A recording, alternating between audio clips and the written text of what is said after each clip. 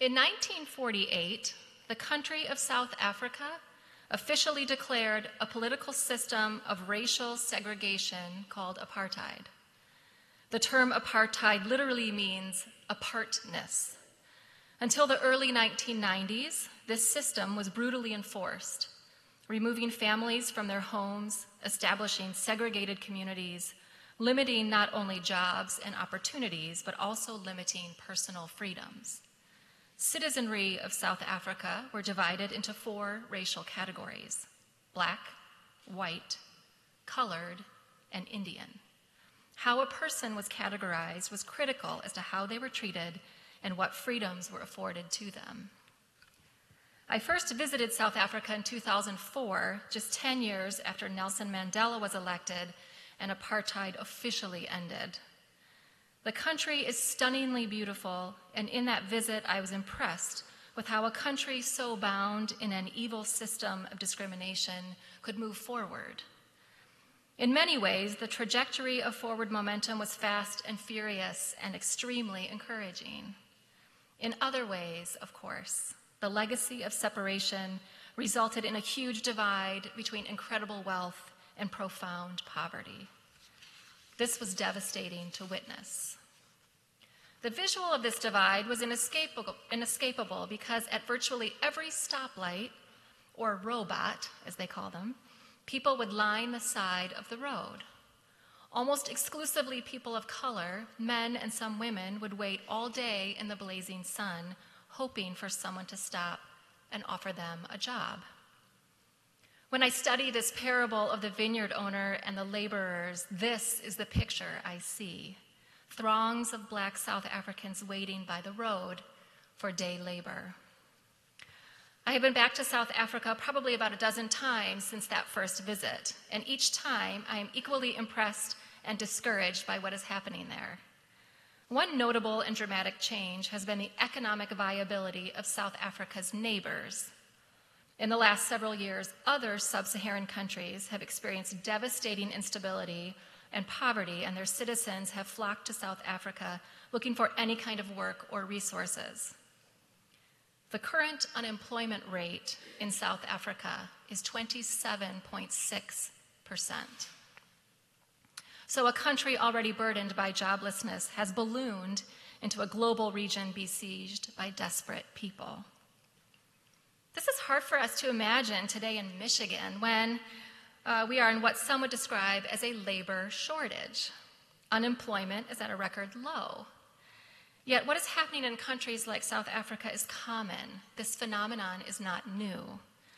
The image on our bulletin alludes to this kind of waiting, this kind of hope, this kind of despair. Many places around the world are overwhelmed in this manner. In Jesus' day, paying Roman taxes created such a heavy burden of debt for those with small farms that farmers were forced off their land. Large groups of men gathered each morning with the hope of being hired for the day.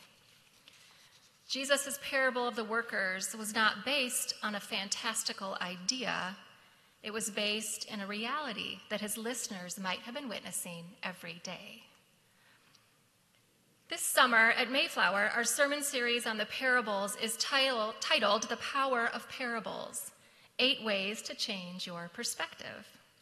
These ancient stories of Jesus have the ability to change the way we see God, the kingdom, and each other if we let them. The brilliance of Jesus is on display as he takes everyday objects and everyday people and everyday situations to illustrate how we can live a life shaped by his kingdom and his desire to redeem, reconcile, and restore our broken world. But when we look at this parable of the laborers this morning, there's an issue of justice, isn't there? To be honest, I'm not sure I've always liked this parable. It seems to be unfair. And isn't God interested in being fair? Doesn't God care about equality? This week I met with a friend who's a pastor, and she asked what parable I was preaching on this morning. And when I told her, she said, "Oh, I hate that one." So what exactly is this parable about? Is it okay to say we simply don't like it? Why does it draw this kind of reaction?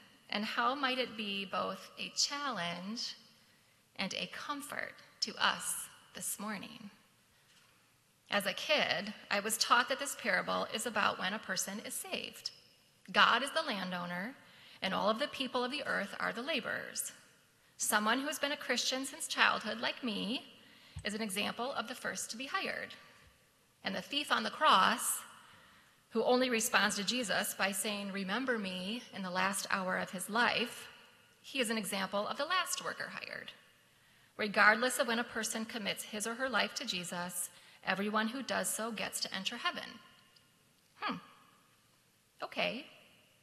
I wanted to accept this wholeheartedly and graciously, but I still think it rubbed me the wrong way. Perhaps because the focus was on eternity, not on present reality. Jesus was and is very concerned with our present reality. So when I read this parable and picture the South African roadside lined with people begging to work, I also think of my African friends Peter and David, and I have changed their names to protect their privacy. Peter is Afrikaans. In South Africa, the white European Afrikaans people are the ones who developed the system of apartheid. It benefited them the most.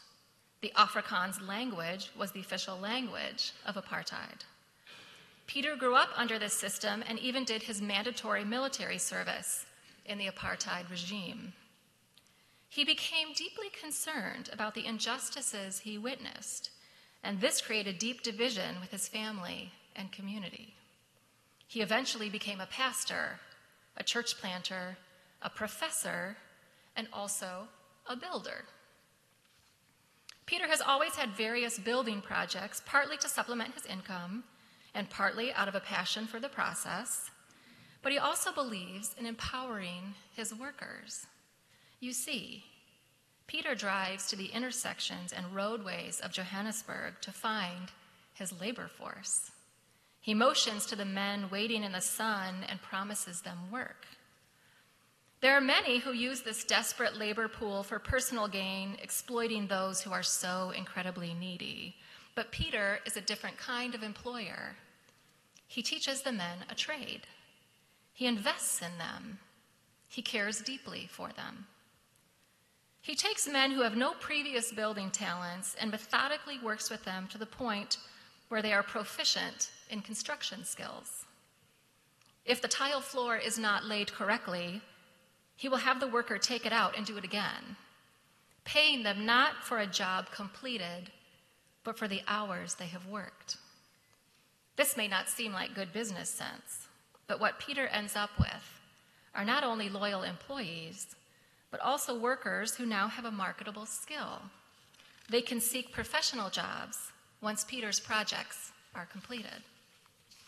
Over the last decade or so, Peter has noticed the increasing xenophobia in South Africa toward other African nationals flooding the country out of desperation. The South Africans who were once severely and intentionally discriminated against now extend that same treatment toward others. The result is often violence.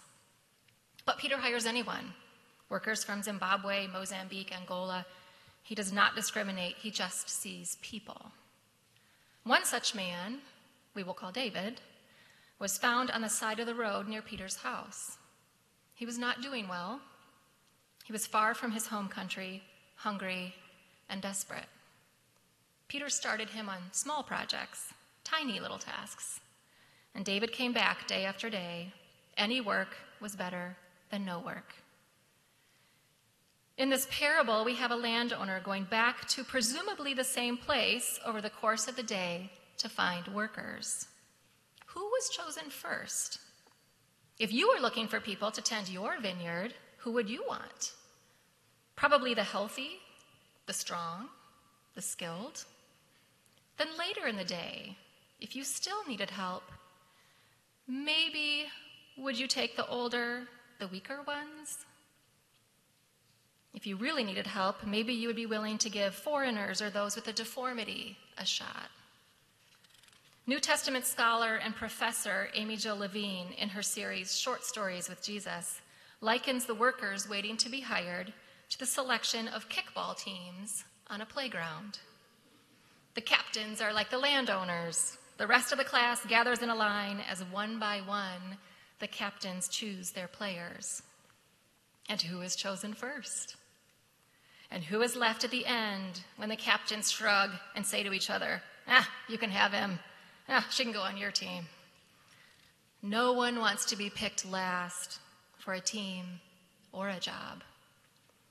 The first ones heading to work in the vineyard know that that day will be productive and they will get paid their denarius. The ones who wait all day, what is their reality? The workers waiting in the sun have the same bills, the same anxiety, maybe even more because of their age or injury or size. Who is advocating for them? Who is making sure they have their needs met? Perhaps this is where Jesus is leading us in this parable. Perhaps this is where the kingdom breaks through. Here, Jesus demonstrates a new kind of justice. This is an interesting setup to the vineyard landowner. Clearly, paying people the same regardless of how much they work is not very savvy business practice. If this were the case, the owner would have all the workers showing up at 5 o'clock. Pay for non-performance, to take the parable literally, doesn't seem to be a recipe for business success. So Jesus is not writing a better business memo. He's not looking at profit and loss or how to go from good to great. Jesus is, however, very interested in economics. Jesus is very interested in things like equality and equity and justice. How do we resolve this? This parable ends with, so the first will be last and the last will be first. This kingdom of heaven is a bit upside down. Here we get to wrestle with who are the first and who are the last. Based on global incomes and qualities of life, it could be argued that everyone here today in this room is considered first. We have so much to be grateful for as Americans, as Midwesterners, as Grand Rapidians. And it's nice to be first. I don't want to be last. That doesn't sound like good news. This big switch seems mean, like God is retributive. How does this represent a kind and loving God? Yet, if we are more likely to be those picked first, do we have a responsibility? Could Jesus be making a statement about indifference or maybe arrogance? The response of the first workers chosen wasn't denying that they got the promised denarius. Their concern was not with justice. It was more of an identity claim. They, those workers chosen last, are not equal to us. There was a disregard for the fact that all the workers are part of the human family. Could Jesus be making a comment about how we see ourselves? Or back to those picked last, is Jesus saying something about advocacy? What if the person picked first for the kickball team on the playground responded by advocating for the inclusion of the person likely to be last picked? What if everyone had a valued place on the team? The game might not be as competitive, I understand, but my guess is the game might be more fun. What if those with the power to include did? What if they consistently reached out to those less likely to be included? We would have a different kind of world. We might see a different kind of kingdom on display. One of compassion, perhaps, certainly one of generosity. And maybe this is the reordering of justice that Jesus is getting at. God's economy is not just for those who can afford it. When there is a place for everyone, regardless of disability or difference, we all win. Because when everyone is included, when everyone is told they are valuable and that they have a job, it is better. So we know this parable has a challenge in it for those who are often first. Who are we looking out for? How do we see others? Who are we advocating for? Jesus seems to be saying that in the kingdom of heaven, the first, the best, the winners are not necessarily the ones who continue again and again to reap the rewards life has to offer. Okay, that feels like a genuine challenge. And to be honest, it's kind of uncomfortable. But here's where it gets really interesting. No one is always first. Yes, the rich might never be truly financially poor. Those with elite status might maintain that status for their lifetime. But the healthy will get sick. The top athletes will lose their muscle. Our bodies will fail us. Living in a human body is a risk. Being in relationship with others is a risk. You and I will get hurt, physically, emotionally. Pain, in its many forms, is the only thing that is universal. There will be days, weeks, months when the first will not be first. Hardship will come. In the kingdom of heaven economy, this is when someone else who is having a season of being first gets to extend that hand of compassion, that job opportunity, that place on the team to you. My friend Peter continues to wrestle with how to be a kingdom bearer in South Africa, a country trying to right the wrongs of the past while running the risk of creating new wrongs. Peter has gone through a season of great struggle, and David has been by his side. David has become a project manager and household manager for Peter and his family. David has huge responsibilities for which he is enormously grateful. Recently, David was able to travel back to his country of origin for a visit. He returned to Peter's house, and with emotion and revelation, he said to Peter, "Because of how good you have been to me, I now consider you my father." The kingdom of heaven is Peter and David against all odds becoming like family. The kingdom of heaven is upside down. It is full of compassion, justice, and love. It reveals a God with a heart of love so deep that pastor and writer Heidi DeYoung calls it unexplainable love, gratuitous, unearned, undeserved love, uneconomic love, a full day's wages for an hour's worth of work. This is how we can bring the kingdom of heaven to earth, by constantly looking at who is last and finding a spot for them at the front of the line. And when we are at the bottom, to take the hand offered and rise. The last will be first, and the first will be last. In the name of the Father, Son, and Holy Spirit.